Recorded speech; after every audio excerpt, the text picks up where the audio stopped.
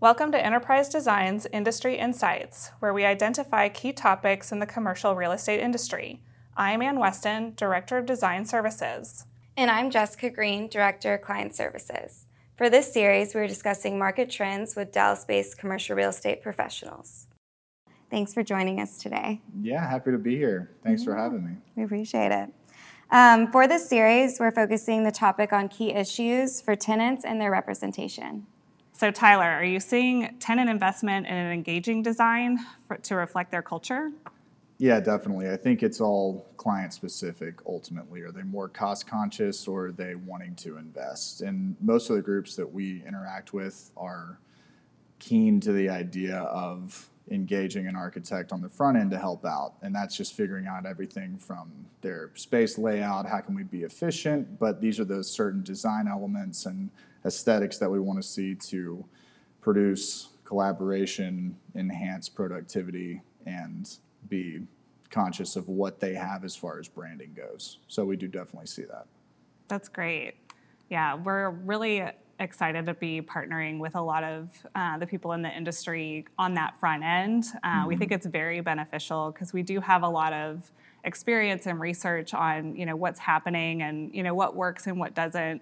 And some of these things, have been long-term. So, global companies have already been doing hoteling for quite a long time. They have headquarters and hubs in different locations so that they can kind of focus their real estate. But as, the smaller companies are getting into hoteling or kind of figuring out exactly how they want to come back into the office, we're definitely happy to help and really guide the client on, what works best for them.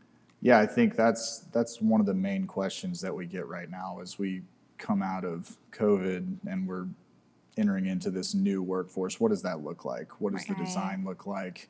How are, flexibility is key for everybody that we're talking to. I think that flexible model to some extent is going to be here to stay.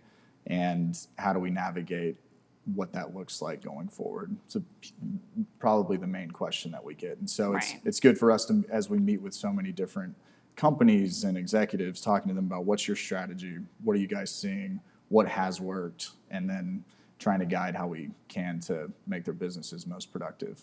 Right. It's really fun seeing all the ideas out there and kind of the forward thinking in this industry, especially it had to kickstart it pretty quickly.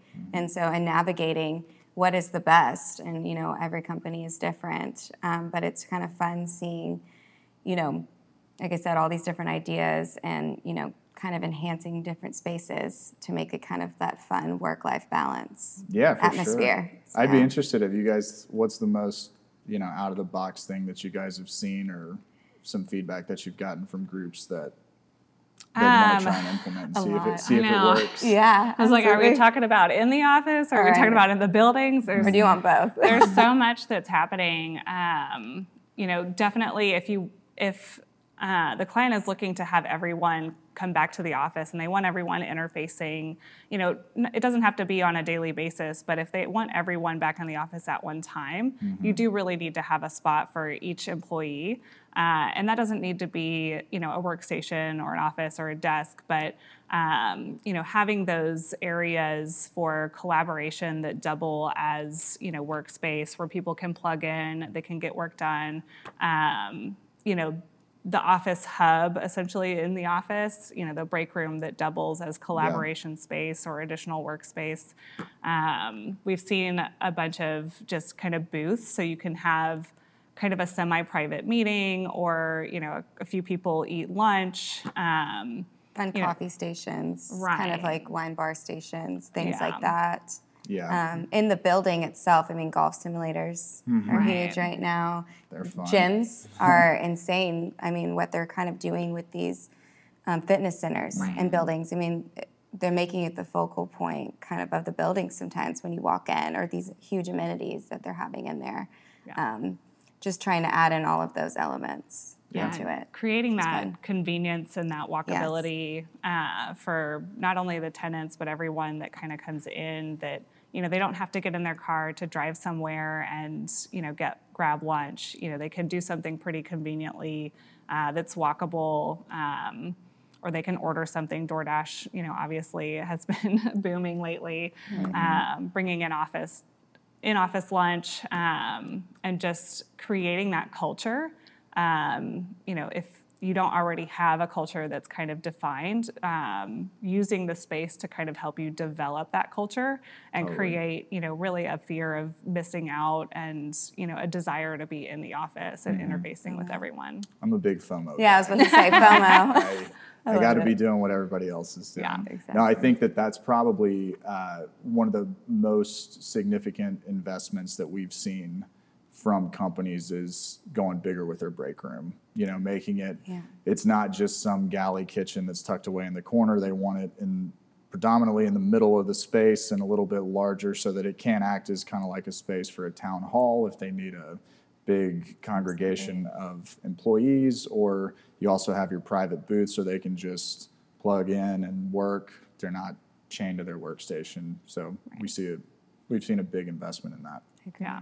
Well, kind of touching on convenience, the next question is, with an emphasis on convenience, where do you foresee the most change in capital improvements for office buildings? Yeah, so I think what landlords have been doing and have been doing a really good job about is transitioning more into what I'd call like a hospitality feel. So it's a lot more like, instead of just sleek, stark, cold feeling, it's a lot more warmer tones and really just trying to make at least the common areas of the place feel more vibrant, more lively, more benches for people that they can just have lobby activity and people touching down in the lobby, and a place for like employees to come down and just sit or go grab coffee. And so I think that's been the biggest thing that I think a lot of landlords here in Dallas have executed really well on. Absolutely. Yeah. Lighting is definitely key too in all these buildings. Some just change of it too can really just, and colors as well, change the whole dynamic. Yeah. Definitely the update to LED, as, code kind of changes and, the energy code, adapts a lot of the things coming out from LEED. Everyone is going a lot more, energy efficient, and updating to LEDs, just creates an opportunity to bring a lot more light into a space and, facilitating a lot of the natural light into the space, kind of penetrating all the way through rather than, closed offices or dark spaces, on the perimeter. Allowing that to go all the way through kind of helps with that warmth aspect and kind of just an enjoyability in the office. If you have an outdoor space or, access to daylight, you're going to like the space a lot more and want to go in there. Yeah, natural light is huge. Every time we get a space plan back, we as a tenant rep broker, we're always like, let's put some glass here, on the conference room or just on glass front for the offices so that more employees, unless it's an inset office, but if it's an exterior office, let's throw some glass up, even if it's just a side light or something so that people can get more natural light. I mean, there's so much, data that supports that is very beneficial for everyone's morale. Yeah. Very important. Yeah, we mentioned this a little bit earlier in something previously, but the corporate office or the building of the 80s is no longer valid. And, everything is changing so exponentially. I think that we were going to get to this point in time eventually, but COVID and the pandemic really just kind of expedited our path here where, you are wanting to make sure that people have the flexibility to be in the office and out of the office, that tenants have the flexibility to grow or reduce or, move into another space. And then, the fact that it's just now and here, that office of the 80s where everything is kind of closed off, it's all offices, you have corridors that are all really dark, that's just completely gone at this point. Yeah. And even to that point, just corridors being closed off, I feel like a lot of architects have done a really good job about saying, this basement space that we have, how can we retrofit this and make it a place where people want to come in? And so you're seeing those converted into like gyms or something like that. And it's a much better place where you're going to get some foot traffic and make your building more usable and more desirable for tenants that you're trying to attract or keep inside. Yeah, absolutely. So with tenants back in the office, are you finding that current technology use is supporting their work methods, or are tenants looking for more innovative technology solutions? Yeah, I think that there was always a question about, years ago from people cutting costs on overhead. And so how can we do that? Well, let's try the work from home thing. And then with COVID, we were forced into that, and companies were forced into making that decision. And so over the last 2 years, we've seen a ton of the technological infrastructure that's gotten built out from those companies that has made working from home or flexibility easier for them to implement what they need to do to get their jobs done and for productivity to be higher. What we actually have seen with most groups is that productivity was fine with most people working from home. And so we need to have that offering to them so that we can still attract the right talent that we want to work here, but offer the flexibility that we can be competitive in the marketplace. But we still want them to come back into the office sometimes so that we can have that collaboration, build our culture.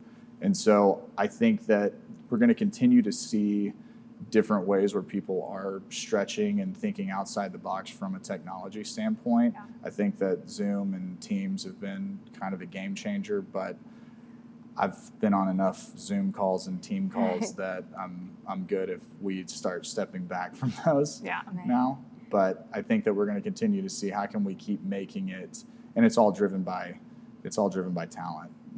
If we need to get a certain kind of person in who can do their job the best, but they're saying they need this, well then what do we need to do to implement that for them? Yeah, and one of the things with technology that we're seeing is, obviously Zoom and Teams are probably here to stay, that virtual presentation. And, even prior to the pandemic, I had national accounts that weren't local to me. So I was, interfacing with them with GoToMeeting, I think it was back in the day. Yeah. I feel like that was only like 3 years ago. But but with that, there is going to be this component of everyone starting to meet in person, but still being able to have people that are remote in those meetings and interfacing with the people that are in person. And I think that's the piece where, the really innovative technology is going to catch up, and they're going to facilitate how does that work? Can we really make this happen? Because you can feel a little ostracized when you are the only one that is virtual and everyone else is in person. So, how does technology facilitate that? And I think, we're exponentially getting there with all of these different innovative ideas. Absolutely. And having these meetings, like even these group collaborative meetings where some people can't be there in person due to their on-site or somewhere else. And like you said, and you said as well, kind of making it feel like everyone's kind of there as well. But at the end of the day, we do want everyone back, and it's good to have a collaborative space. And, I love being in the office and being around people. That kind of gives me energy. But at the same time, having the technology that's keeping up with the times and, innovative ways to kind of entangle all of that together. Make it a great experience. Yeah, and I think that just from that standpoint, it's, the cloud, whatever that is. Where does it go? It's in the cloud. Where does this information live? No, but I think it's just companies make more of an investment on the technological infrastructure and storage and data side too. It'll make the, meetings and whatever else is going on more seamless. Yeah, I agree. Absolutely. Yeah, we're currently working with a cybersecurity company, and they're very high technology, but they don't have server rooms, they don't have printers, they don't, it's just very unique in the aspect that, they are utilizing the cloud so much at this point that you don't need those extra rooms and that extra, energy that's being used for those rooms, that they can survive without it because everything is in the cloud. It's pretty amazing. It is. It is. It's pretty crazy where technology is going. I mean, I'm just excited to see where it goes from here. Kind of the next question, what are the most helpful tools, research, or advice from vendors that play an important role in guiding your clients?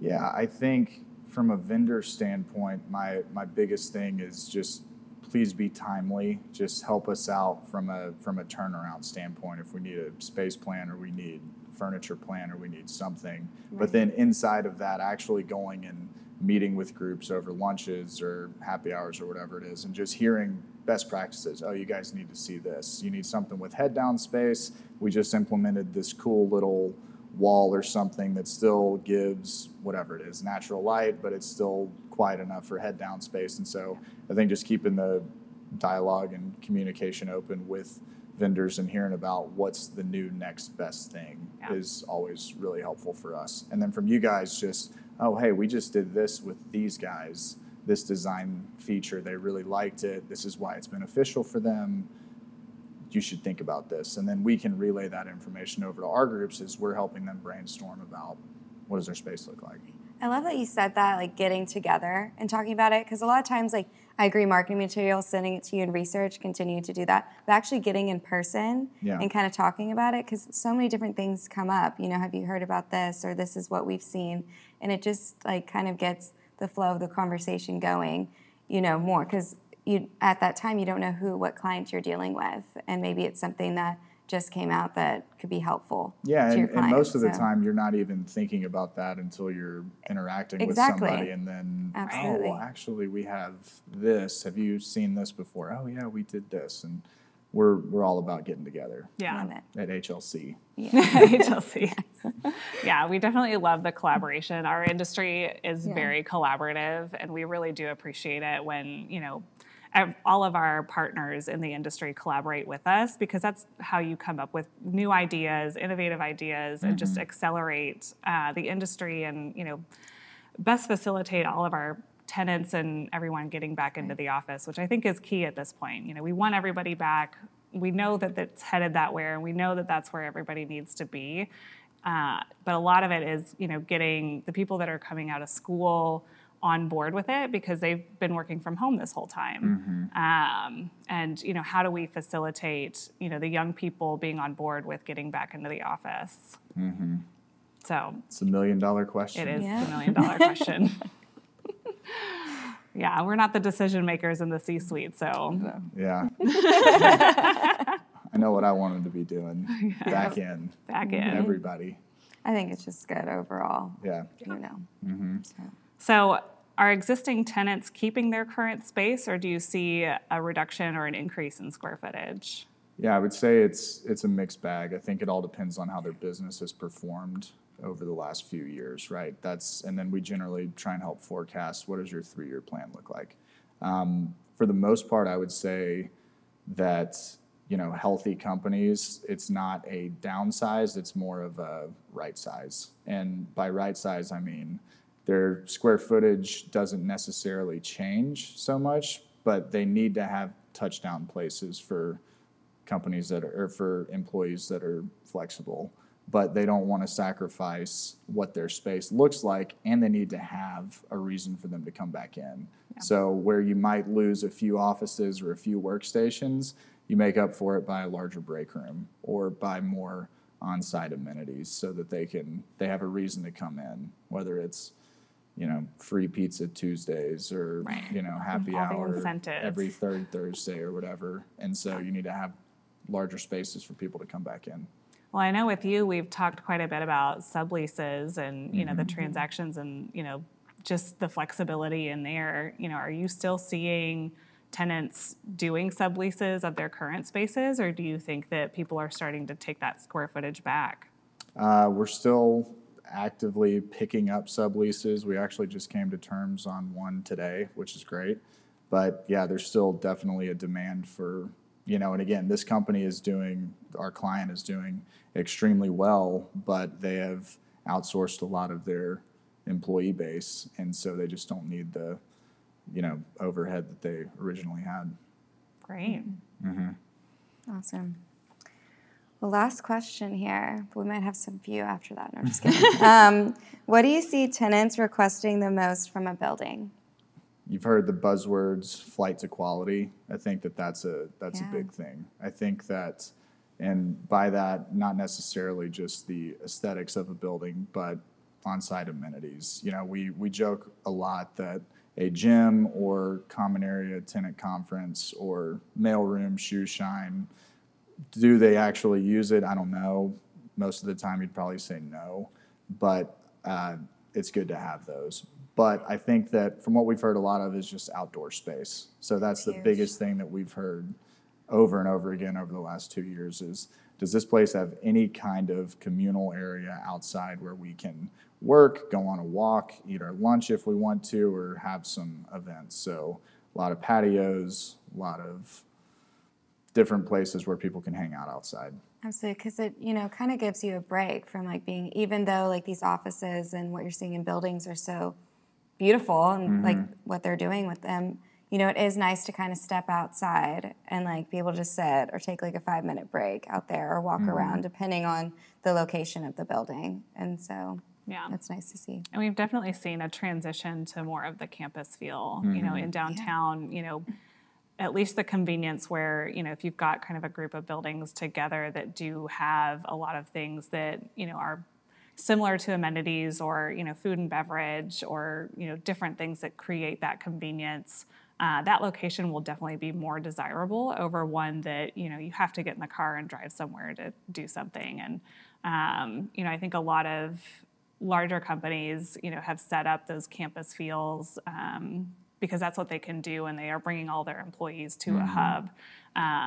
But I think, smaller companies want that. They see that and they want that. So they want to move into a building that has that feel to it, just to give their employees that same amenity, that same attraction to work for them if they're a small company versus a larger one. Yeah. And so it's, making lobbies more hospitable, more places for just natural foot traffic and collaboration. So that's like adding a nice coffee shop or something that generally drives a ton of activity. And then the investment in the gym and then the outdoor spaces. Yeah. Those are the three bigger things that I would say we're seeing a lot of. We all love our coffee too. We do. Yeah. Yeah. Definitely. And we have a lot of buildings that are, trying to figure out what's that next best thing. Like what's going to set them apart? Right. Are there different amenities that nobody's done before that'll set me apart?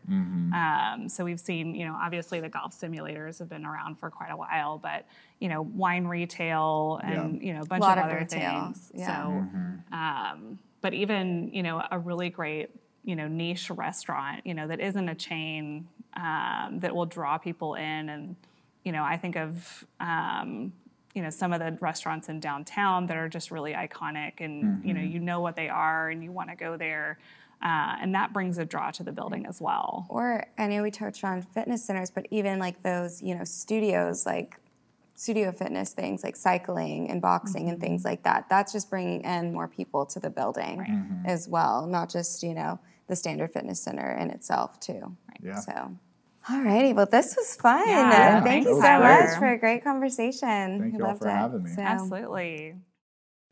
Thank you for tuning in to Enterprise Design's Industry Insights video podcast. Please follow us and subscribe to our channel or visit us on our website at enterprisedesign.com. And look for our teaser video highlighting the next episode. We look forward to seeing you then.